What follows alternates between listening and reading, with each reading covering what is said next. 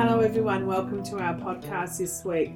We've got some interesting topics for you. We want to give you a brief update on the Family Court, Federal Circuit Court of Australia COVID list, which is an initiative of the court to try and get matters on urgently.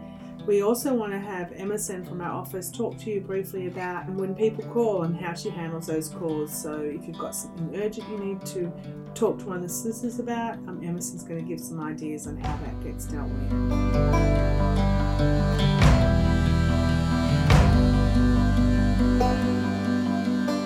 It's Nisha here. I'm with Jess and she's going to talk to you a bit about the COVID list in the Federal Circuit Court and Family Court of Australia. It's actually a really good initiative of the court that we've used, Jess. So I'll let you talk about that. Yeah, it is a really good initiative by the Federal Circuit Court and the Family Court. And as Nisha just said, we've had a few matters now that we've managed to get into the COVID list. And I can talk a bit about that in a moment. But from our perspective, it's been quite efficient. We've been able to get the matters listed pretty quickly before a registrar, have some directions made about the filing of material, subpoenaed material, and then have a next date before a judge or a registrar for direction. So it has been pretty efficient, hasn't it? It has, and I've noticed that it's really helped us and the clients focus on what is urgent about the matter, because the COVID list is all about having urgent matters, and it's the criteria, Jess, that you can talk about. But when we're drafting our affidavits for that list, I've noticed that we've really had to focus on certain issues, and I think that that's good for the client because they can also focus on what's important to get the orders that they need. Yeah, absolutely. So for the COVID list, there is a special affidavit which is limited to 6 pages, and with the COVID list, the affidavit has to address certain things. So it has to address, I guess, that the matter is urgent. It also has to address that the situation has arisen as a direct result of the COVID-19 pandemic. It also has to address what attempts have been made by the parties to try and resolve the situation or negotiate the situation, and it then addresses the risk involved in the matter, so whether there's been family violence, any allegations of child abuse, various things like that. So it's not, I guess, a normal length affidavit, a 10-page affidavit. It is limited to 6 pages, so it does require the client and the solicitors as well to focus on the real issues in the matter. So that's with the affidavit. Obviously, filing in the COVID list requires an initiating application as well, a notice of risk. If it's in the family court, it's a notice of child abuse. And then the joint practice direction in relation to the COVID list sets out that once the matter has been filed, the aim is to get it listed before a national registrar within about 3 days. And that seems to be the case. We've been getting them listed pretty quickly. Yeah, and I think it's important that everyone gets onto the Family Court website and the Federal Circuit Court and have a look at that practice direction about the COVID list. Because, you know, if you actually draft your applications correctly and can fulfill the criteria, you can get a good result in terms of getting your matter moving. So Jess, in terms of what happens once you've filed your documents and you wait for someone to give you a date, what happens at that point? So with the matters that we've had, once the documents have been filed and we've been allocated a date, we've been lucky enough to get a date almost the next day. So the registrar or someone from the court will send through an email with directions about how service on the other party is to be fulfilled. The affidavit does include a section outlining, I guess, the proposals for how you will serve the other party. So whether that be by way of substituted service, so serving them by email, alerting them by text message to the court proceedings. So generally, once the document's been filed and we get a court date, there'll be an email stating that we need to effect service by a certain time, by a certain date, and notify the other party as well. And our experience is that when we've got the court date and the email from the court, we have to pretty much notify them that day, the other party, of the matter. And then it comes before the registrar, who's the registrar of the national list. And what normally happens with that, Jess? When it comes before the registrar, in our experience, it has been that we need to satisfy the registrar that the other party's been served.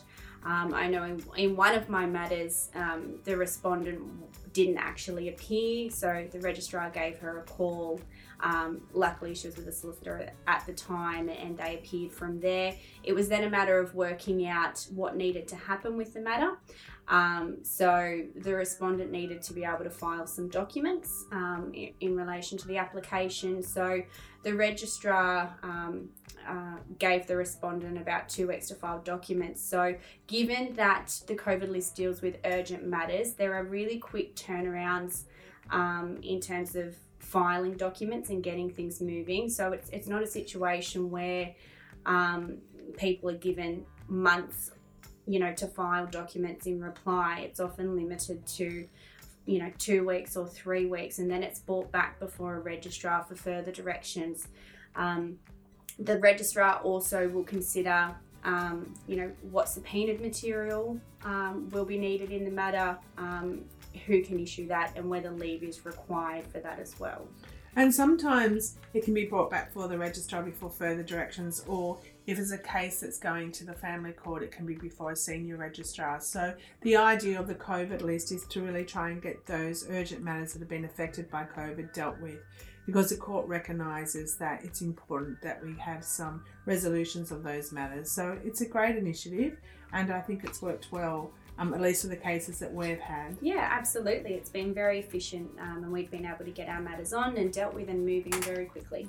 But I would encourage everybody who's listening to this, if you do have a matter and you think it's going to be listed in the COVID list, make sure that you file the correct documents and that you make sure you prepare only the matters for the COVID list that meet the criteria, because the last thing that I think we all need, or the court needs, is matters that really don't meet that criteria, because this list is specific to try and deal with matters that have some urgency, that need some orders dealt with pretty quickly. So thanks, Jess, for talking to us about that today. It's Chanel here from NLS Law. I'm just having a chat with Emerson, who's our fabulous admin officer. And we're talking about some of the experiences that we have when clients call in, and we have a huge variety of clients with a huge variety of needs, and it's important that we serve those clients in the best way that we possibly can. But Emerson, talk to me about what might happen in your day. What happens, when you get a call from somebody who's really wanting our service? Or we have many calls a day, and it's often important to remember that each individual call is as important as the next. It's my job to understand what's going on, take down some notes, but often it's best to always contact the solicitor first via email.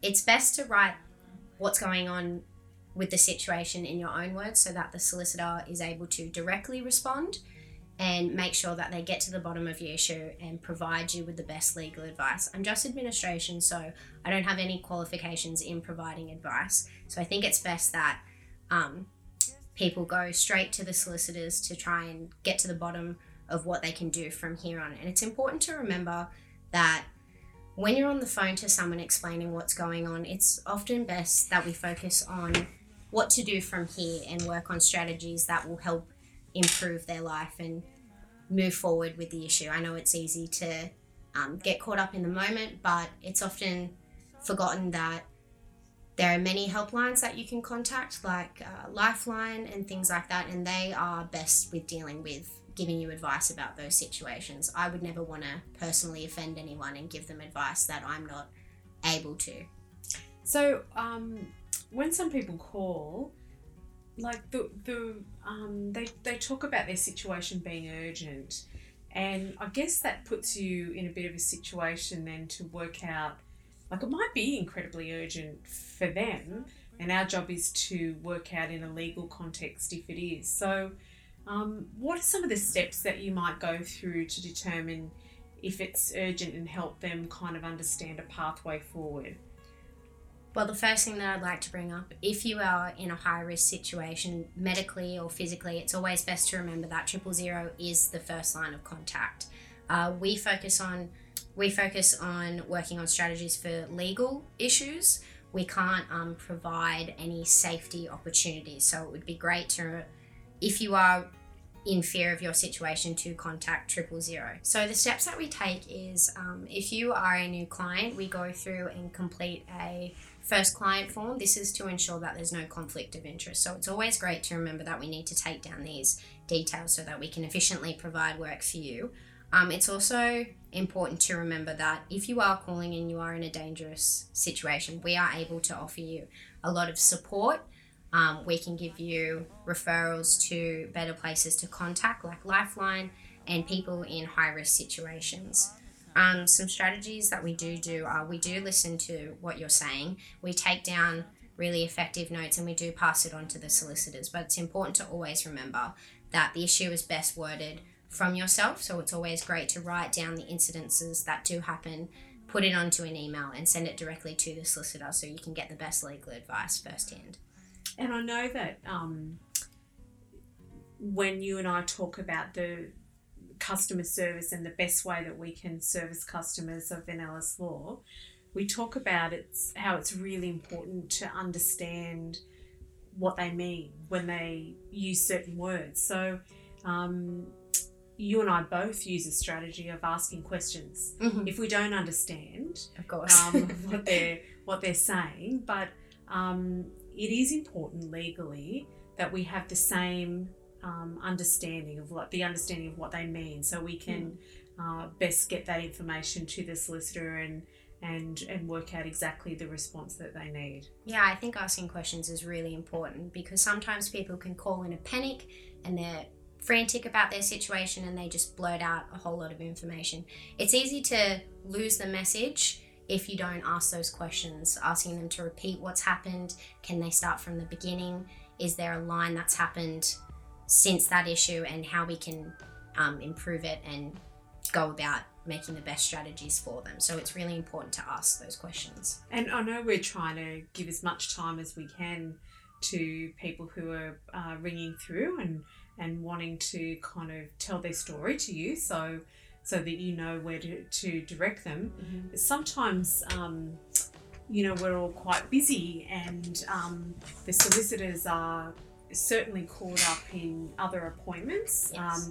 With other clients, court, and conferences.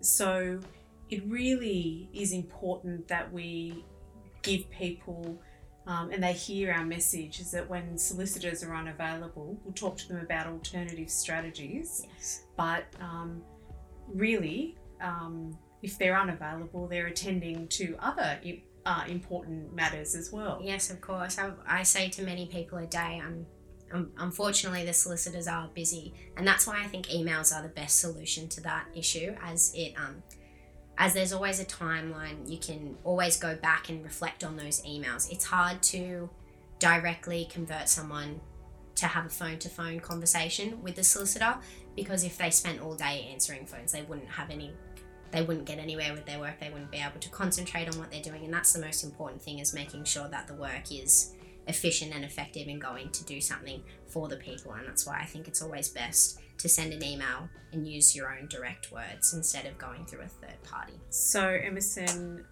that email strategy is really great, and I know lots of services are employing that strategy as well, for people to get on and have communication directly, and as you say, in your own words.